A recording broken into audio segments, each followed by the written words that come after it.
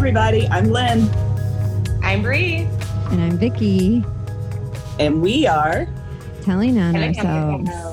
Yeah. I dipped out of that one. The echo is just too much. Lynn can't handle the cacophony of Zoom. I can't do it. So I'm so excited. We have a special guest who's near and dear to me. And I'll let Lynn introduce her. Today we have a very special guest. Her name is Sarah Beth Hunt, and her business and her site and all of her things attached to her is called Messy Luminous Being. And I found out about her through Vicky. Vicky had done, I think, some workshops or life coach things with her, and that's how they came to be. And I got on her mailing list, started reading things, and it was a couple of weeks ago I got an email, in the midst of all the pandemic stuff, and I was trying to find her inner serenity and try to stay focused and centered and not let anxiety take over. And this email that I got from her that day just completely spoke to me. And we can talk about it a little bit further in depth, but I just can't even tell you how excited I am to finally get to chat with you, Sarah. Oh, I am so excited to have this chat with you. I love your podcast so much. And it was like, when I heard that, you all wanted me to be on, I was like, oh, I get to have like a hangout. It's going to be so fun. Yay. Well, before we do that, we're going to get started with our first thought wrong. And today, Bree won the golden ticket. Ding, ding, ding. I did win the golden ticket. I had a very eventful weekend. You sure have. Do tell. For those of you who don't know, I am now engaged.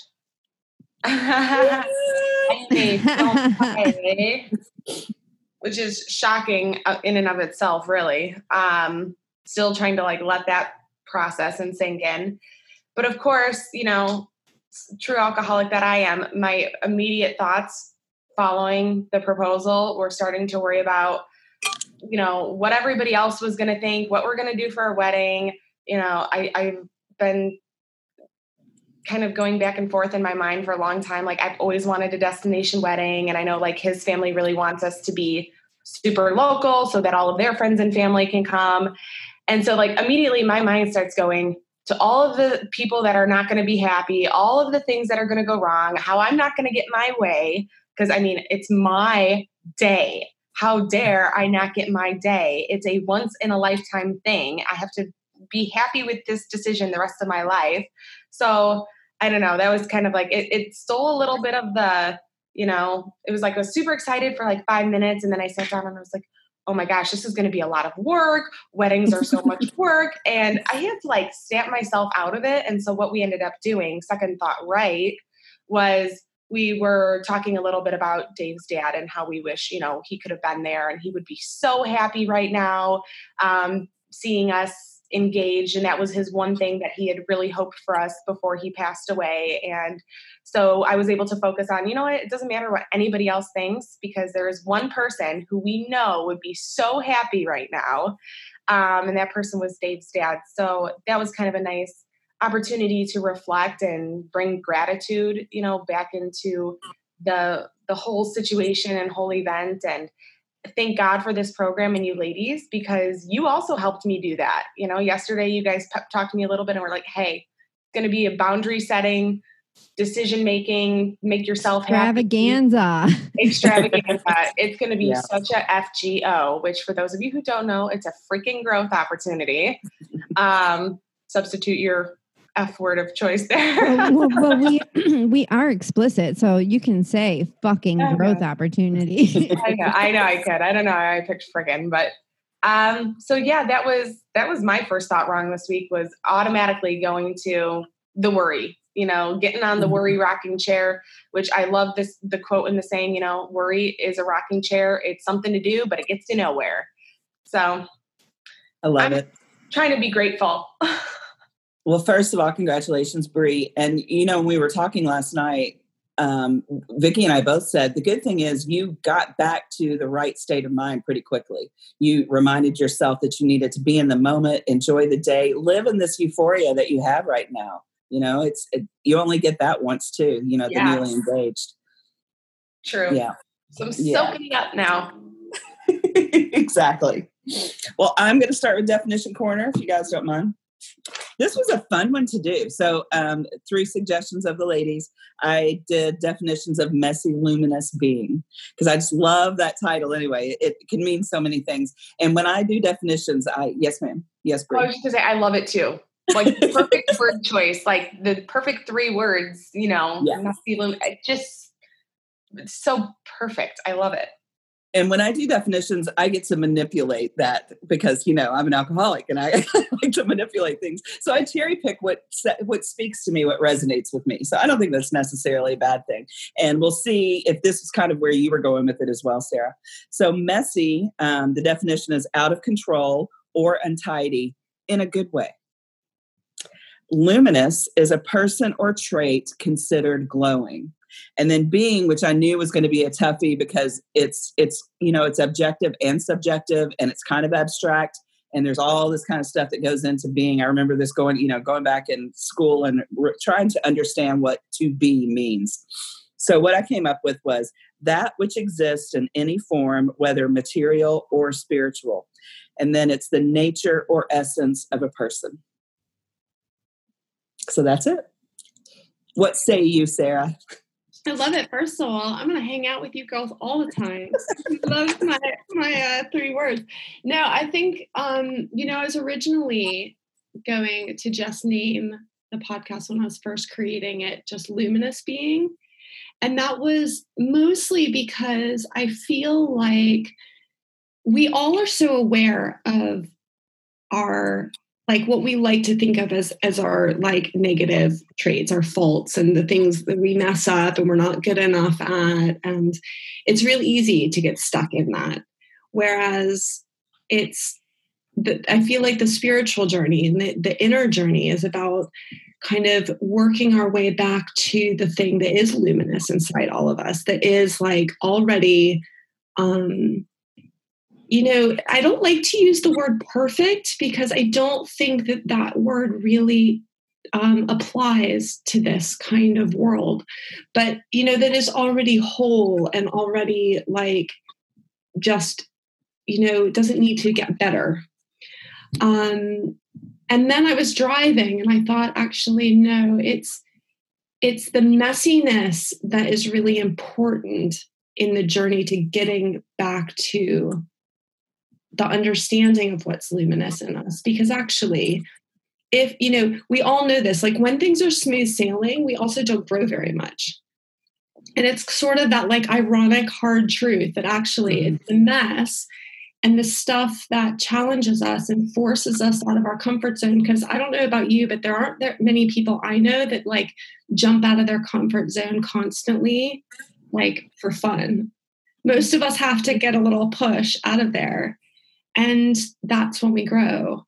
So, so then I knew I had to add the messy in there. I love it.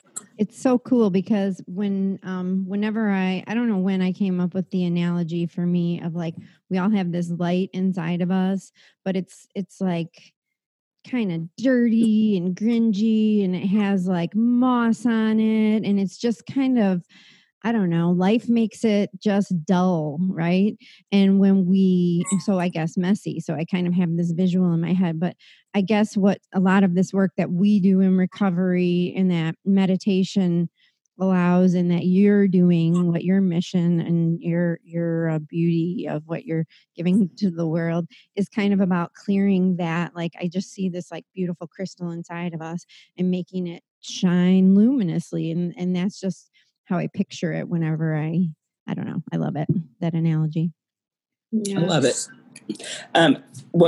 When you were just talking, what really resonated with me is when you talk about getting back to, and I use that kind of same thing a lot of times when I say I'm not really changing, I'm letting go, I'm unclothing all the stuff that I've gathered in life to protect me, that have been these defense mechanisms that weren't healthy, but I needed that protection or felt that I needed that protection.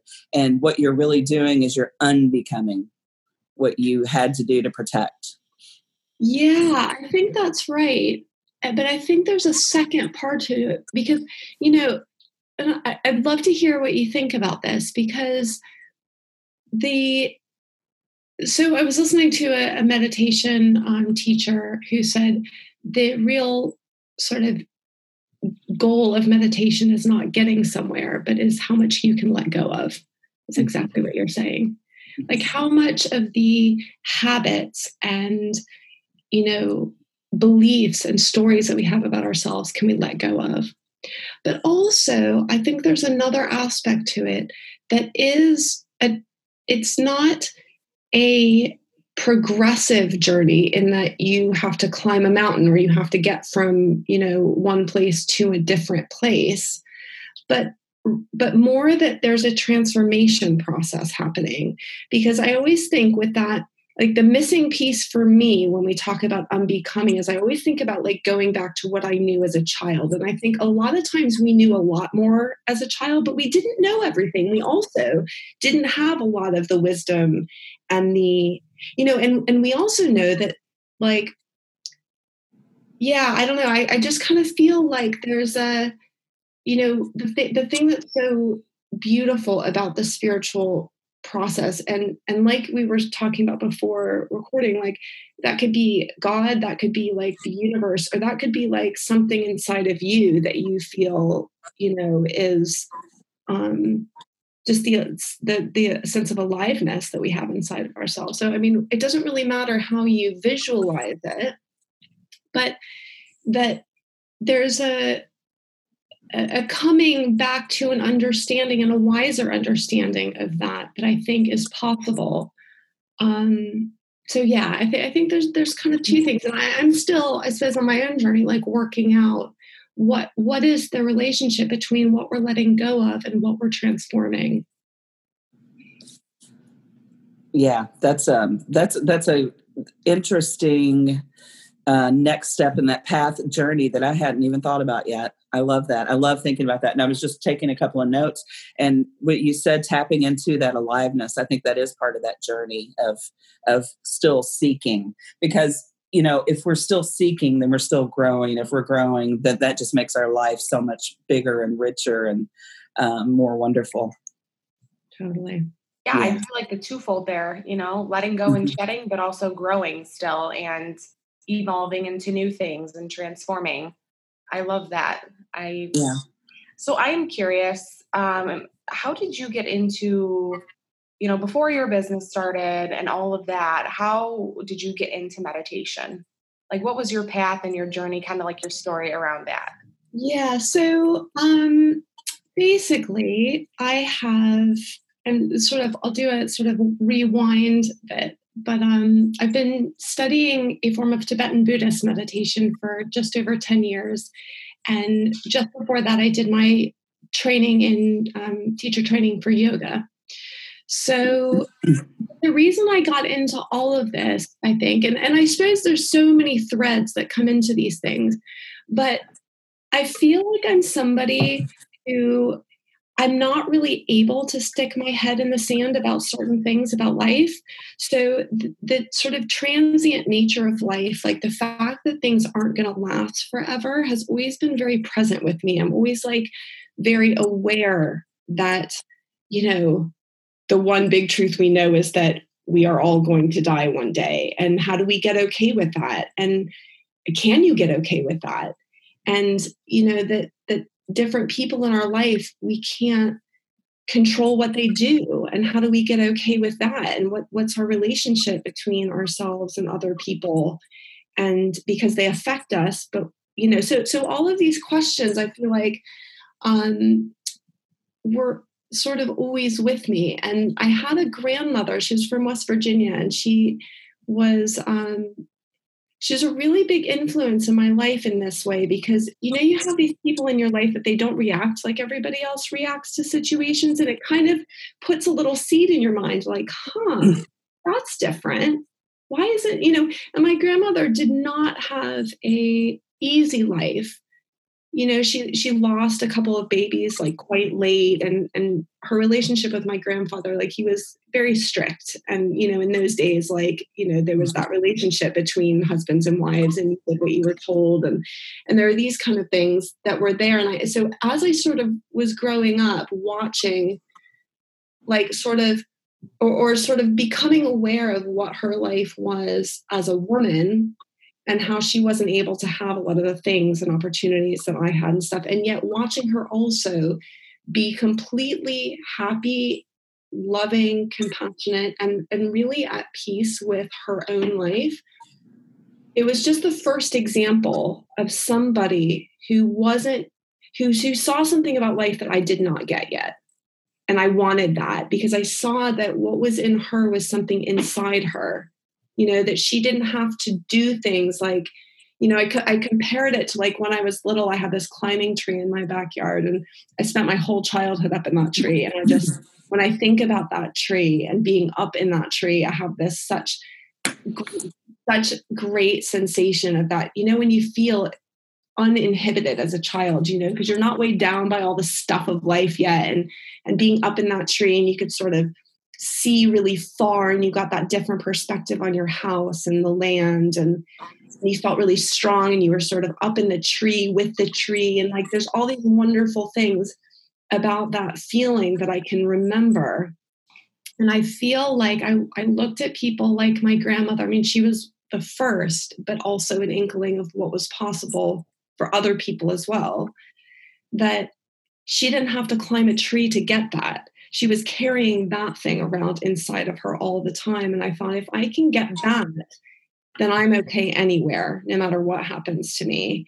And I think there's something really powerful and really comforting about that, but also made me really curious because I was like, I do not have that. What is that?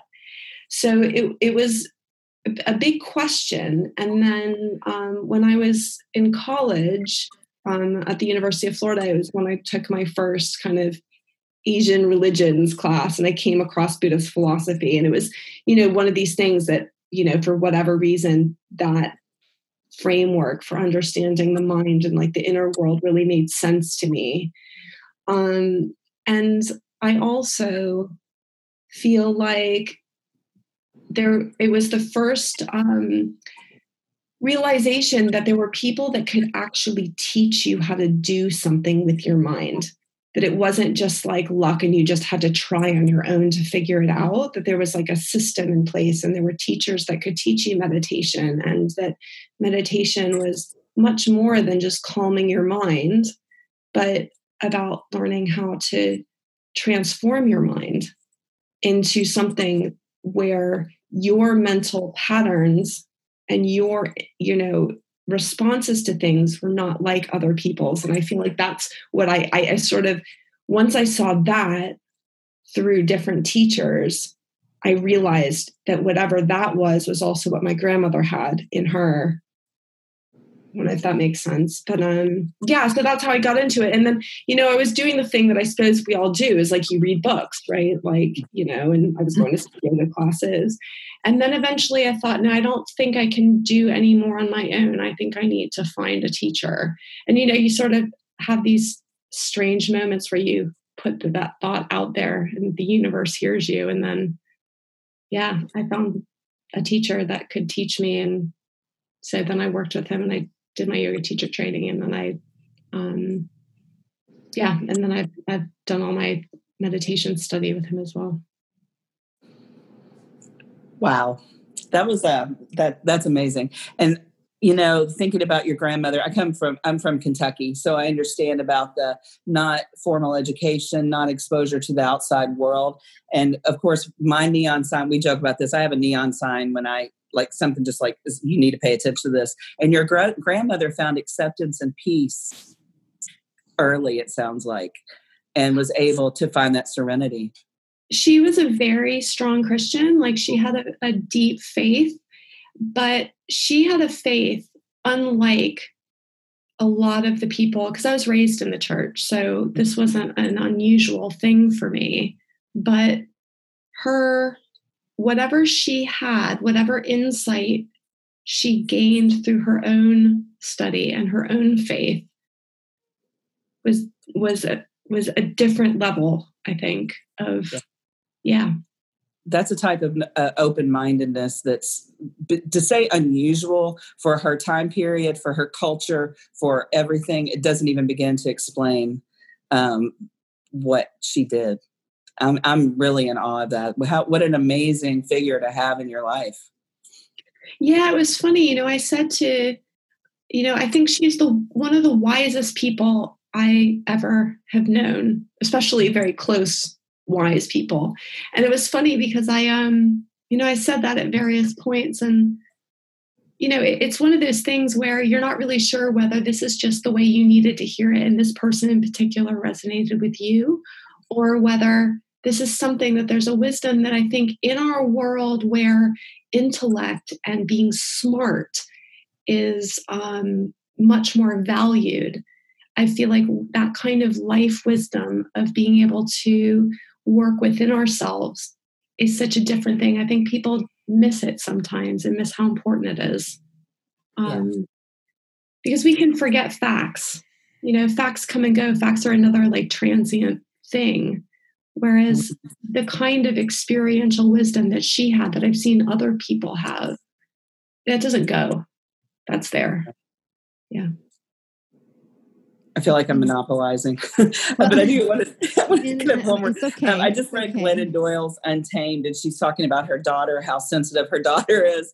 And she said, in cultures before what we're experiencing now, there were people in everybody's society and their cultures who were a little different. They were a little odd, but they were seen as seers and the wise people of their tribe or their community. And they were revered for that.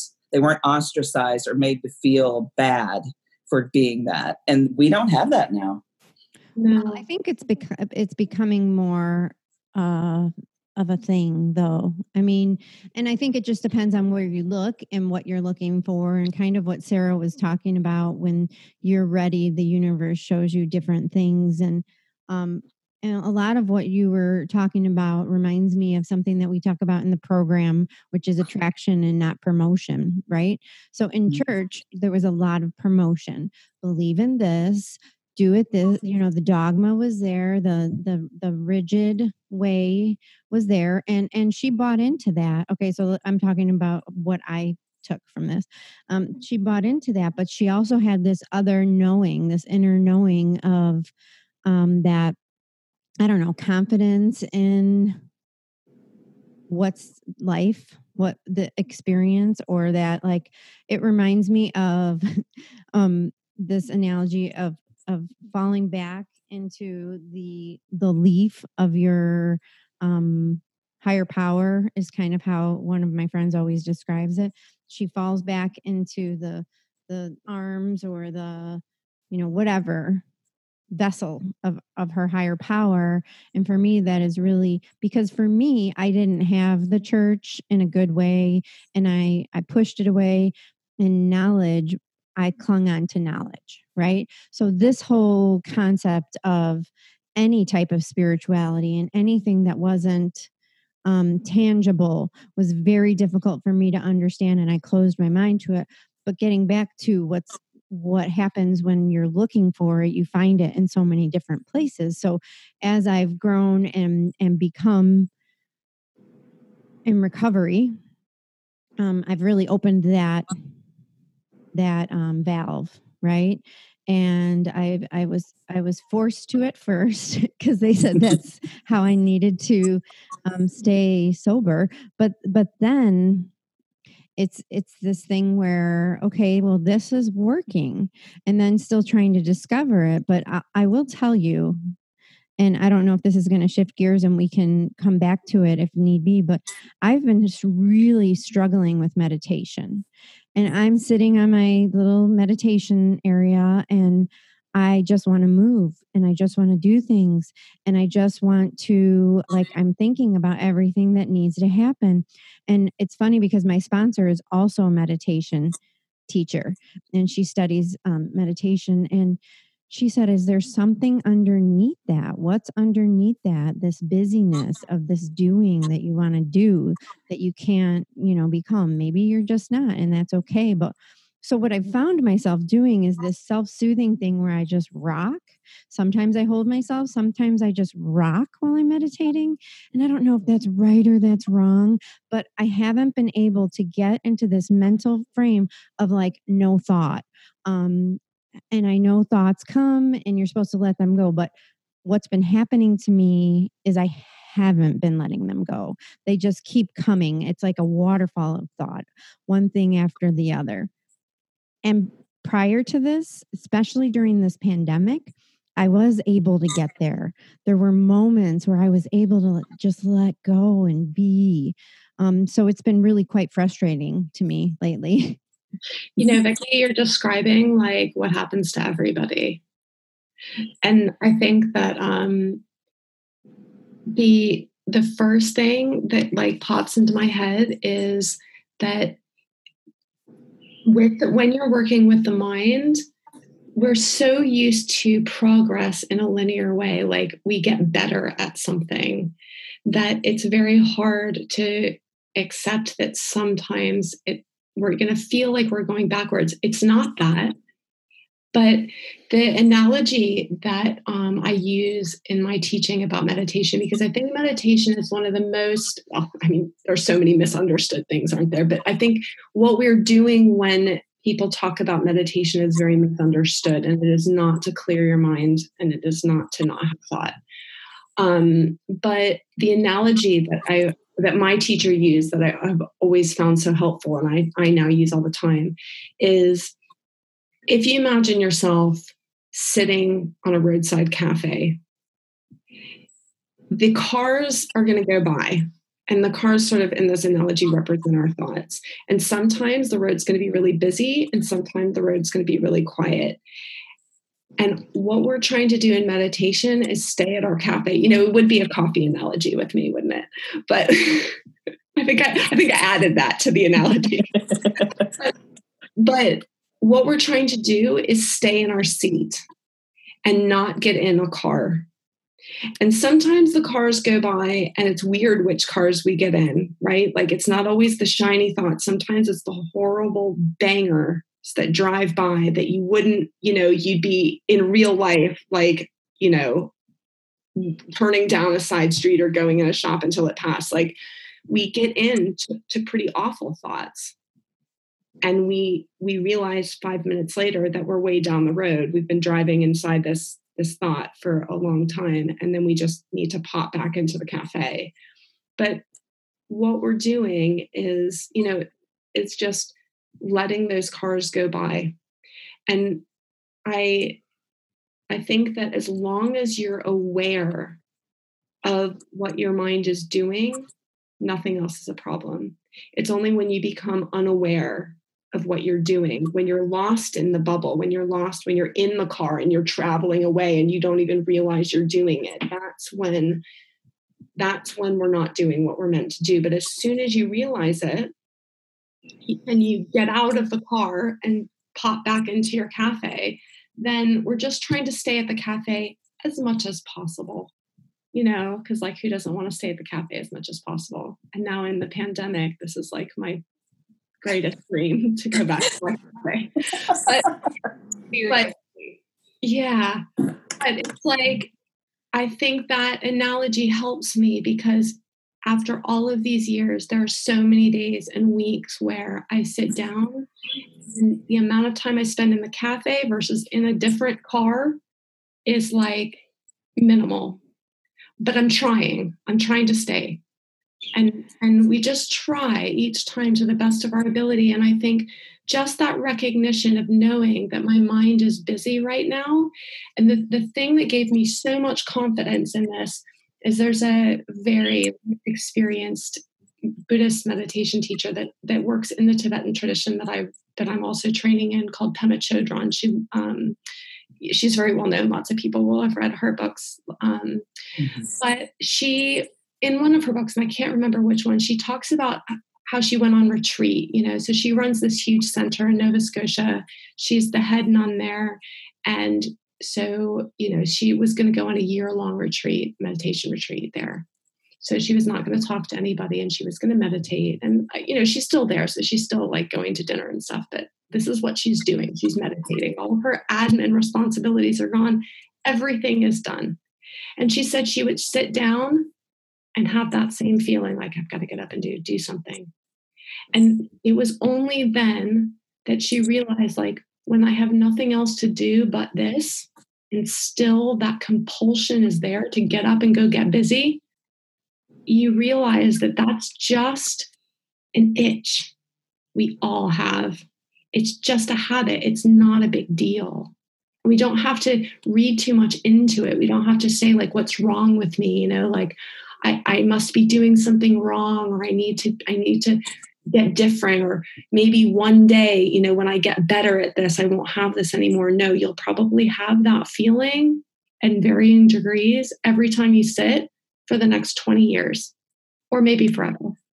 But I think when I read that story from her and I realized that even she, after all of these years, as a person who has given up the domestic, you know, layman's life and has become a nun and is on retreat, this is all she's doing. Even she has this compulsion. So it's okay that I do too. And that realization that this is just what it's like helps me sit with it, because I feel it come up and I'm just like, oh, hey, feeling, there you are again. Every time, you know, it's like that annoying person that calls you or always knocks on your door every time, but then you don't have to worry about it. So that's what I would say. Stay at the cafe and right. No self-flagellation. So with that, my next question is, do you continue trying, and how often do you recommend trying to sit in your cafe? And like, what's a good rule of thumb for someone that's trying to grow in this practice? So I think for me, there's some mornings that I know I need to walk and not sit. And I started my serious meditation training almost 10 years ago, the same year I had my first son. So I never had a practice, or, you know, I didn't have a life and an opportunity where I had years of practice sitting on my mat for hours. It was like I wanted to do this thing, and I had a baby, and he did not like sleeping. And he's very cute, but he did not sleep for years. And so I had to, just by like circumstance, figure out how to practice messy, which is the other reason why I named it messy, because you can practice messy. You don't have to practice all the time sitting on your cushion for 20 minutes. In fact, don't do that, especially when you're starting out. You know, sometimes it's good to sit down and be a little bit more intentional about it and take this time, and you can decide how long that is. And sometimes it's just 5 minutes or 3 minutes. And if you're doing that all the time, every day, better that than like 1 20-minute session once a month when you can finally get to your mat, you know? Mm-hmm. And, but I think the other thing is that I thought all the years that I was trying to practice, having this first baby, then I had another baby, so then I have a toddler and a baby, you know, like you can imagine how much time they were leaving me alone to sit and practice on my mat, like not happening. And so I, you know, speaking of beating yourself up, I spent a lot of years thinking I was messing it up. You know, I wasn't doing it right. I wasn't going to get it right. And for me, working with your mind is the most important thing you are going to do. So the stakes were pretty high in my mind for not getting it right. And then after a bit of time, I started to realize, you know, and by bit of time, I mean like years of just like not giving up, years of like falling off the wagon for like, you know, months at a time, not practicing, and then coming back and trying again and doing it completely messy. I realized that it was working. And, you know, these things other people can't see what's happening in your head, but you know that you're worrying about things less, you're spinning things less in your head, you're maybe a little bit kinder to yourself, maybe you're a little bit more able to let things go that you know would have really bothered you before. So these are the things I start to like notice in my head. And I realize it's working even like this. And for me, it's mind training and meditation is a 24-hour maybe not 24 hours. I'm not so good in my sleep yet. Apparently the big top yogis can do it in their sleep too. That's way beyond me. But a lot, I would say 80% of my practice is in the middle of what I'm doing when something triggers me. And I have to go inside and look at, okay, this is where, so then the practice looks like this. It doesn't look like sitting on your mat. It looks like, what am I feeling? And my teacher uses this phrase, be like a stick of wood, be like a piece of wood. So don't react. When you feel triggered, get very still. And you just look, what is it like? Where do I feel it in my body? Can I bear to just be with that for a minute without acting out of it?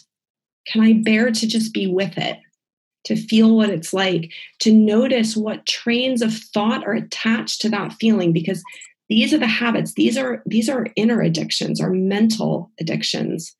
We are addicted to certain trains of thought and certain stories about ourselves and about other people, and that we're right and other people are wrong, or we're wrong and other people are always right, or whatever it is. And so and again, this is like, I don't want to give the impression that I do this well all the time. This is a practice because I have to keep practicing, but it doesn't require me to sit on my mat. And I think that's where the real transformation happens, and the real knowledge about how your mind works, because there's the way that the mind works when you're sitting doing nothing. It's like, what does the mind do when you're bored? That's the question that we sit with a lot of times on our mat.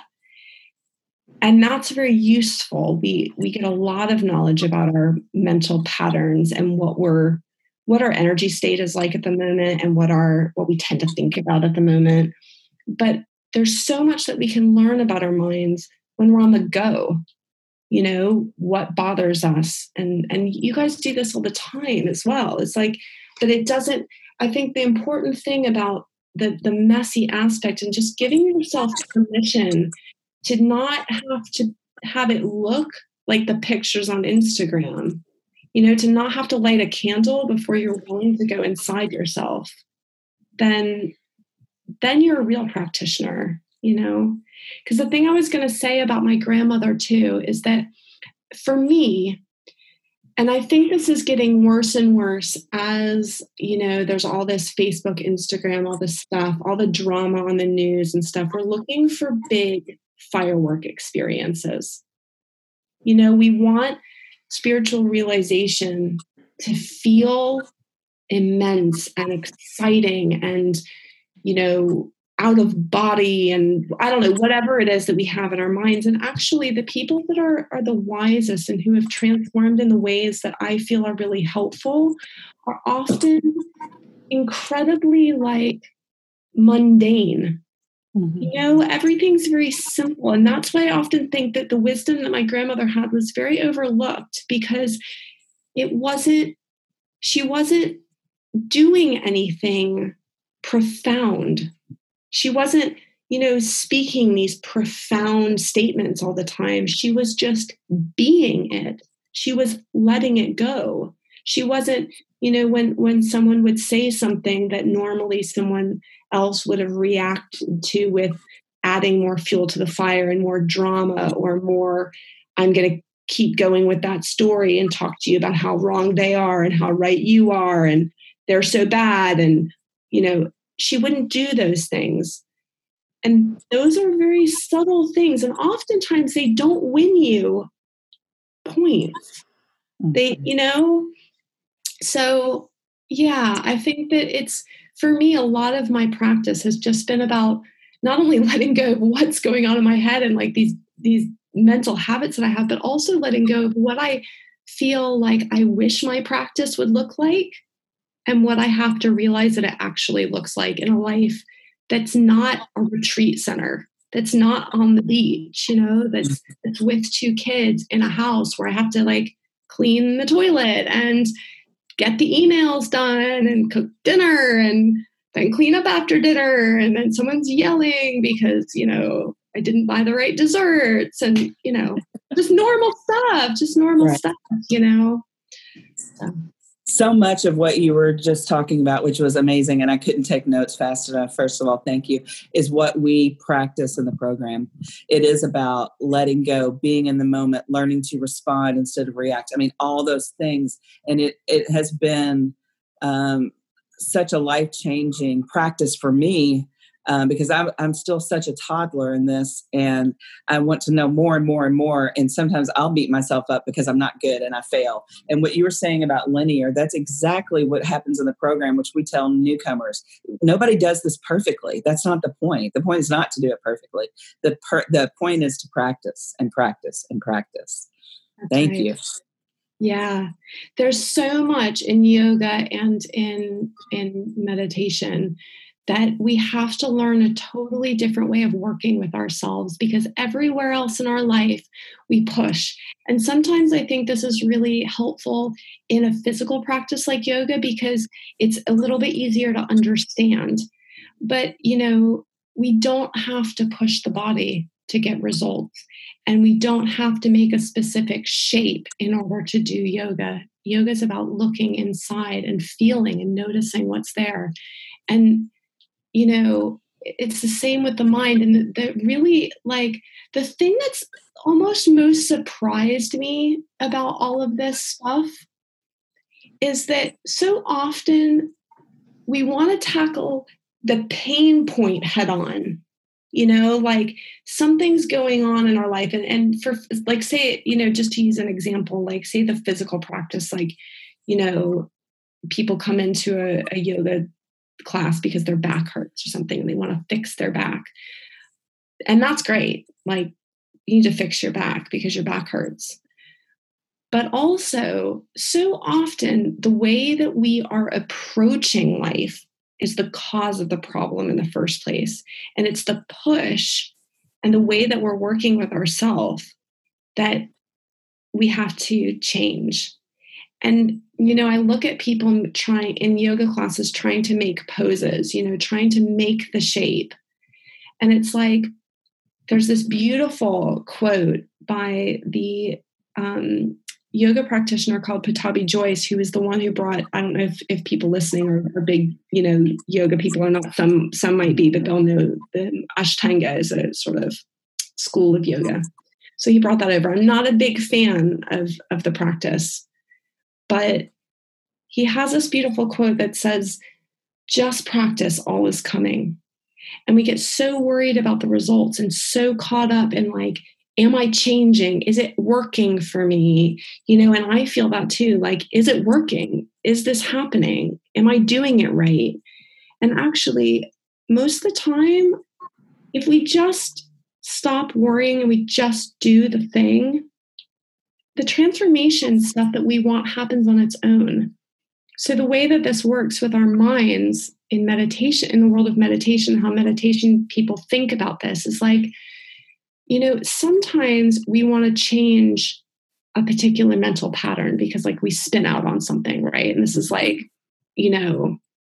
every time something happens, it triggers us and we have this whole story in our head about it. And we can't let it go and it bothers us for days, blah, blah, blah. And everyone has this. And it's so often we want to get rid of that thing. And so we want to do something because our habit of working is to do something about it. We want to, but actually, it's hard to trust that just witnessing and staying with something is going to change it on its own. But that is what my experience is. And that is what is so profoundly surprising is that oftentimes we don't need to work so hard. We just have to look and be willing to look. And that is almost more hard than trying to do something. So, to just look and see what's there and see what it's like and be willing to be brave enough to actually just witness the thing. Usually in the process of witnessing it over time, whatever needs to shift shifts on its own. And we didn't need to push it away or make it be different or make ourselves be different. So I don't know. I find that really, it's hard to have faith in that, I think. Well, it's so much of the steps. You just talked about so many of the steps I've been writing down. Like I have so many words. 4 or 5. Well, the 3, 6, and 7. Totally. I mean, when you were talking about it's true. Yeah, the feelings, right? And the behaviors and just sitting with it. And it's so cool that I want to read this one part of the big book to you. I think you'll find it fascinating, but it's hitting me so personally because, my 10-year anniversary is tomorrow. And on your anniversary, you tend to get a little reflective like you do on your birthday, or me, like I do on my birthday and I do on New Year's and I do on my anniversary. Okay. These are the 3 times in life that I get a little bit weird, right? Reflective, internalizing. And Bree told me about this yoga app that I can use, and it's they're doing it for free, and it's really nice. And you can pick what kind of music and all this jazz. And I did it once for 20 minutes the other day, and it was fine.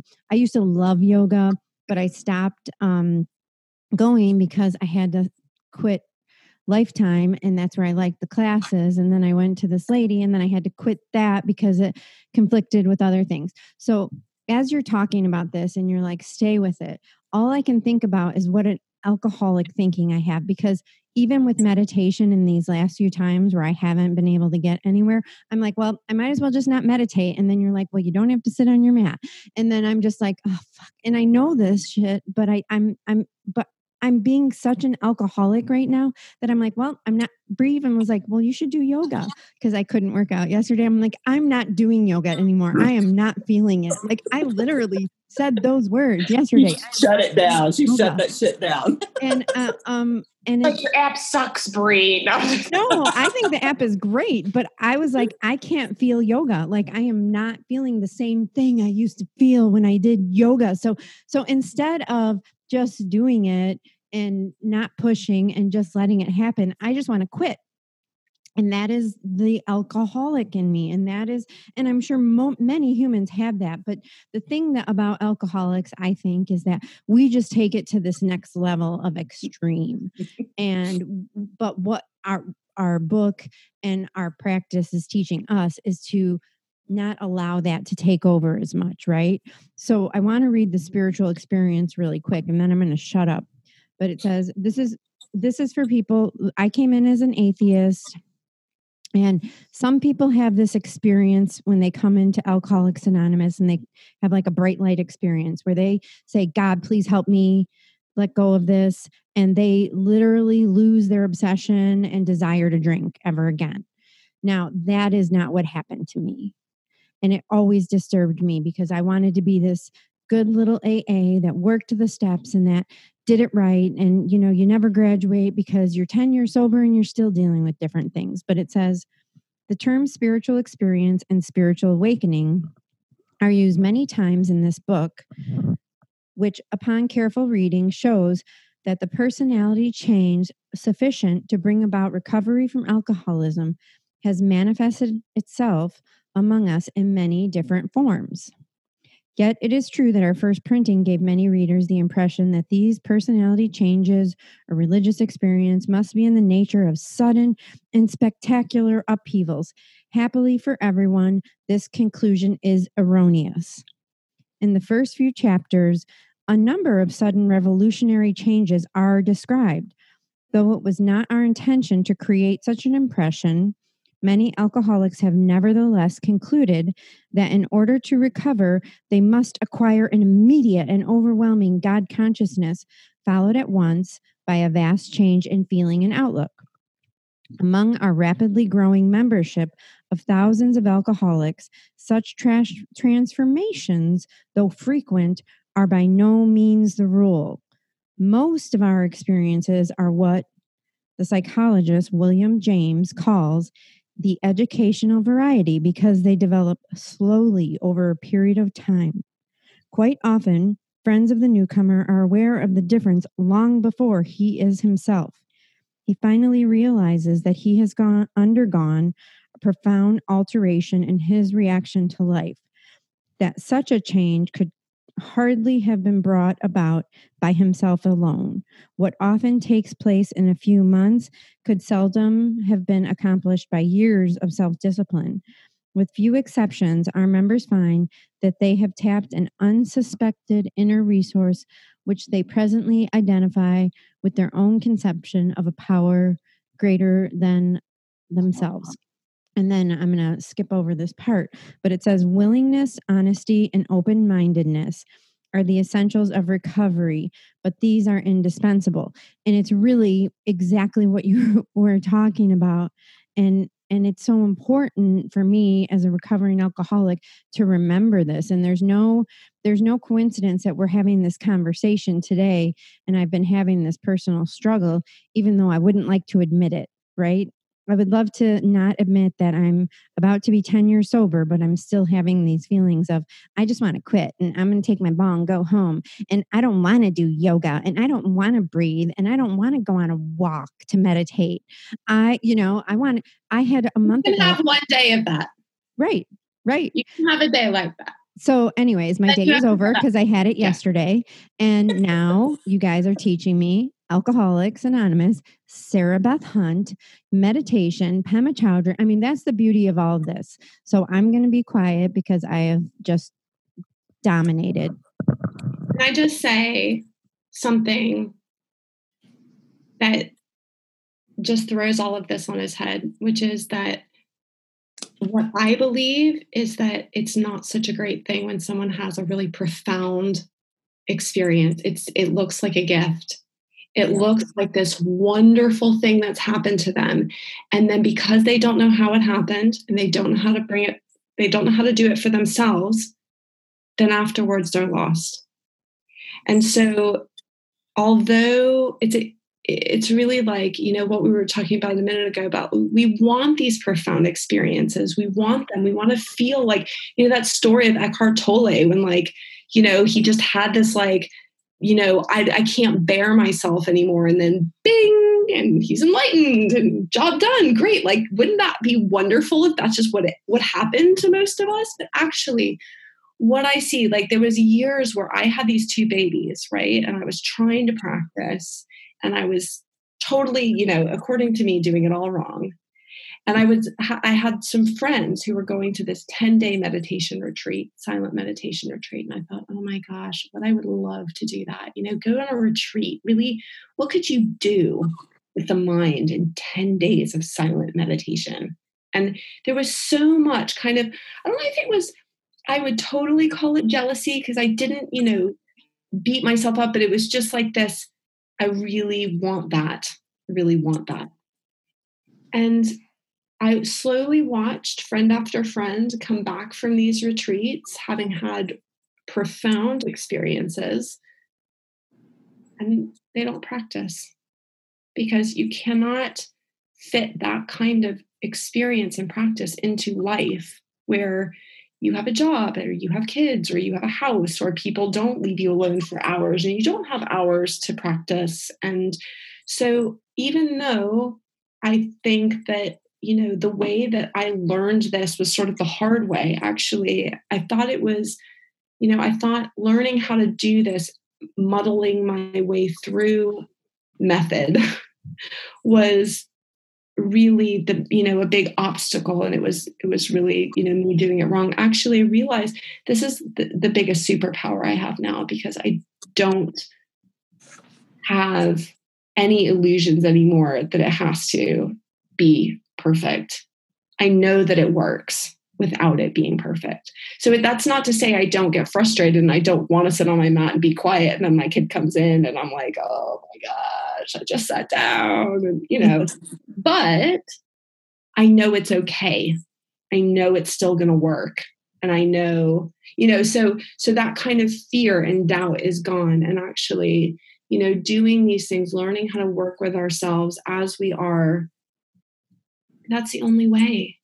There's no other way, because all we see is this person that's had this amazing experience and we create a story in our head about what it's like for them. We don't know what it's like for them. We don't know what the next day is like. And then the next day after that, and then 3 months after that, and 9 months after that, and 2 years after that. they still feel like they did? We don't know, so,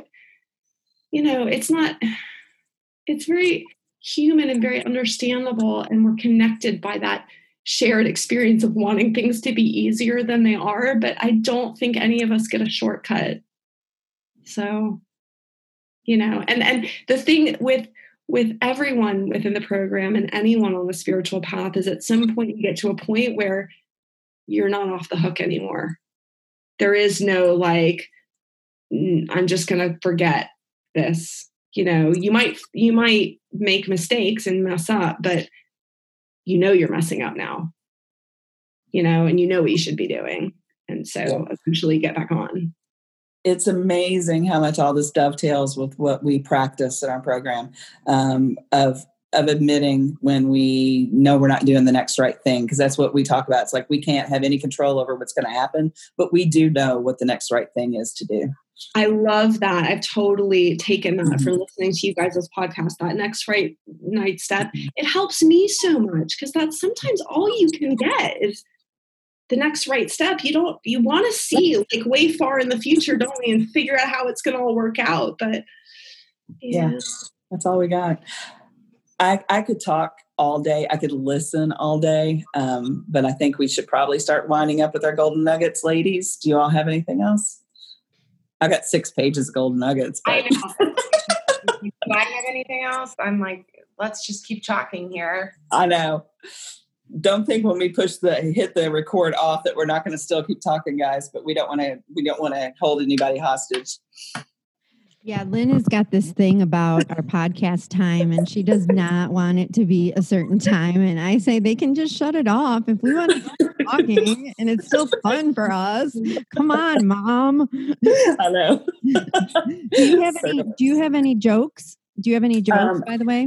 I do, and actually, I wrote them down, or I put them in my thing. All right. Well, do you want to do those before Golden Nuggets, or do you want to? Yes, okay. I do. All right. Okay. Those grandpa jokes. They're hilarious. Hang on one second. I have to find the page. I love just watching your face when you just said, yes, you want to tell your jokes. Brilliant. Totally. Okay. Here we go. I have a split personality, said Tom, being frank.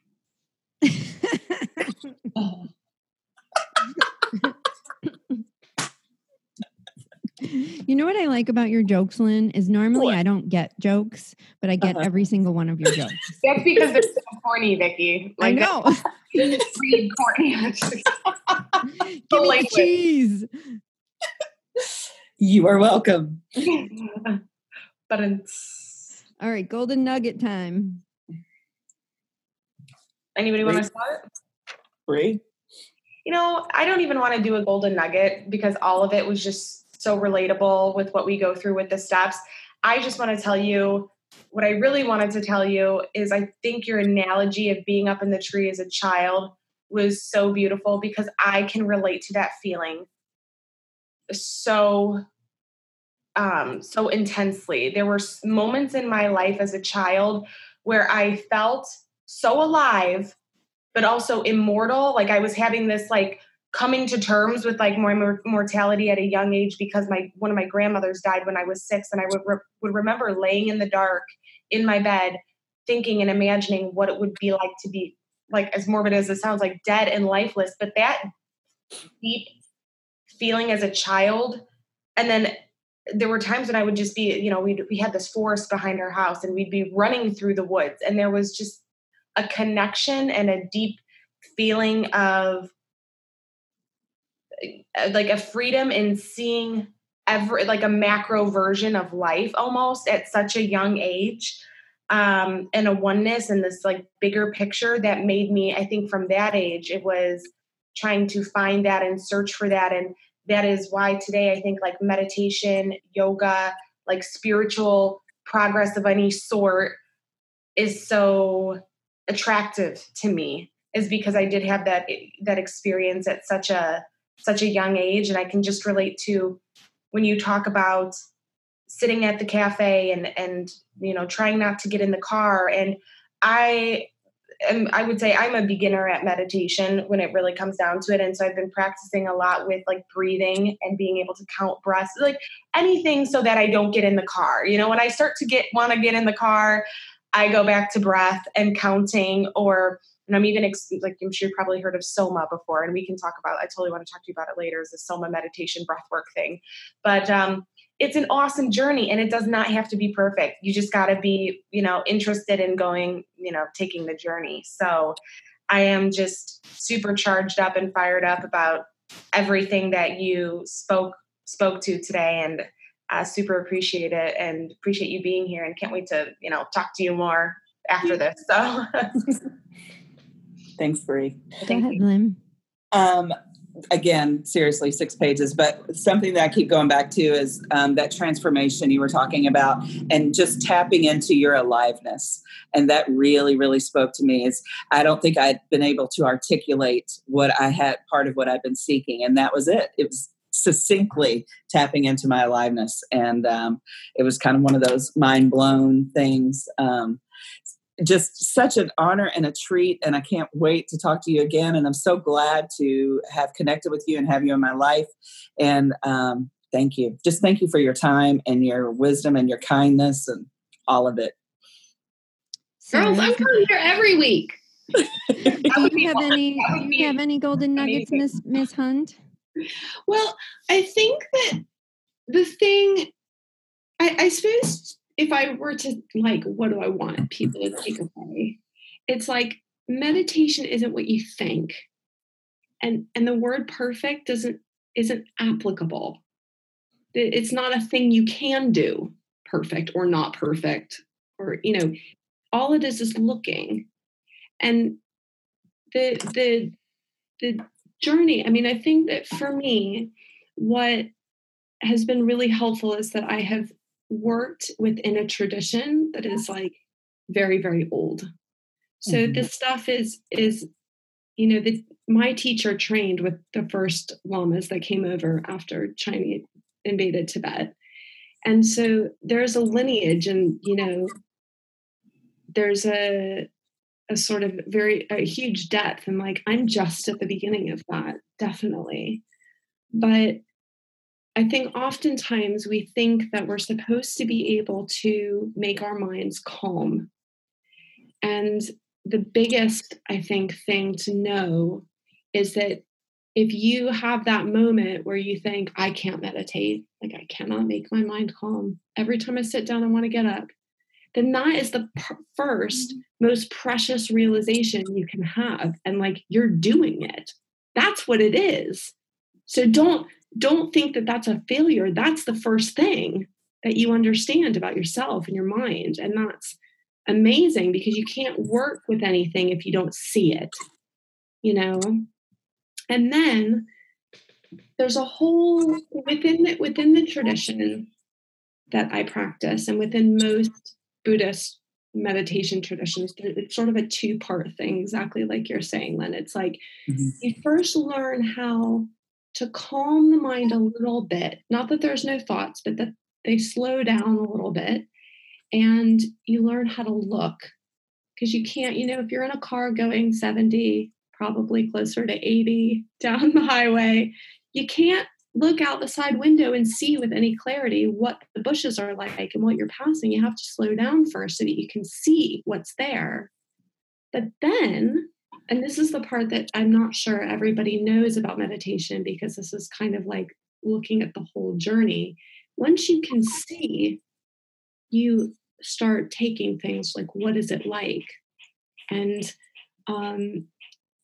there's that effort to, now I see these patterns in my mind and I see them clearly and I see how they work. Now I can choose. Now I have that moment of a choice where I'm not getting swept down the stream. I'm not just in the car immediately. I have that pause, and then I can make a choice. Is this leading to happiness? Is this leading to like positive and states that are like helping my well-being? Or is this just causing me to suffer needlessly? Mm-hmm. And then the transformation starts to happen, and that process happens. So there is kind of those two parts to it. Yeah. Thank you. Thank you so much. So how can people find you? What do you have to offer? Shameless or plug time? Plug time. Yes. So I'm on Instagram at Sarah B. Hunt and at Messy Luminous Being is the podcast that you can listen to. And I think, for me, what I have is I can teach people how to work with their minds and how to go through those early stages of meditation practice in messy life. Like sometimes it's hard when we look at these big teachers like Deepak Chopra and Eckhart Tolle and, all these big people. They're so wise and they have so much to give us, but it's hard to sometimes figure out how we can relate our life that doesn't look like their life. Our life looks messy. Our life's got kids, or our life has got a full-time job. And how do we make it work in that situation? And I think that's what I love doing, is like figuring out how to make it work with your specific situation. Because I think in meditation and when you're working with your own mind, books can only take you so far. And then you need to start like having somewhere to go where you can ask a question. Because again, these apps are amazing. But sometimes you have a question like, am I doing it right? Or this is what happens. Is that normal? Or, what do I do next? I'm confused, or this does not feel good. What am I doing that might be not helpful? So yeah, it's really important to find somebody. Doesn't matter if it's me or not, but find somebody that you can go to and ask questions. Wow. Thank you. At the risk of saying, typical Brie fashion, something just silly. It's so true though, because I'm at the point in my yoga via the app where when something doesn't feel good, I'm like, I don't think that's supposed to feel that way. I don't like doing these supine twists. Why does my inner hip hurt? Just an example. Yeah.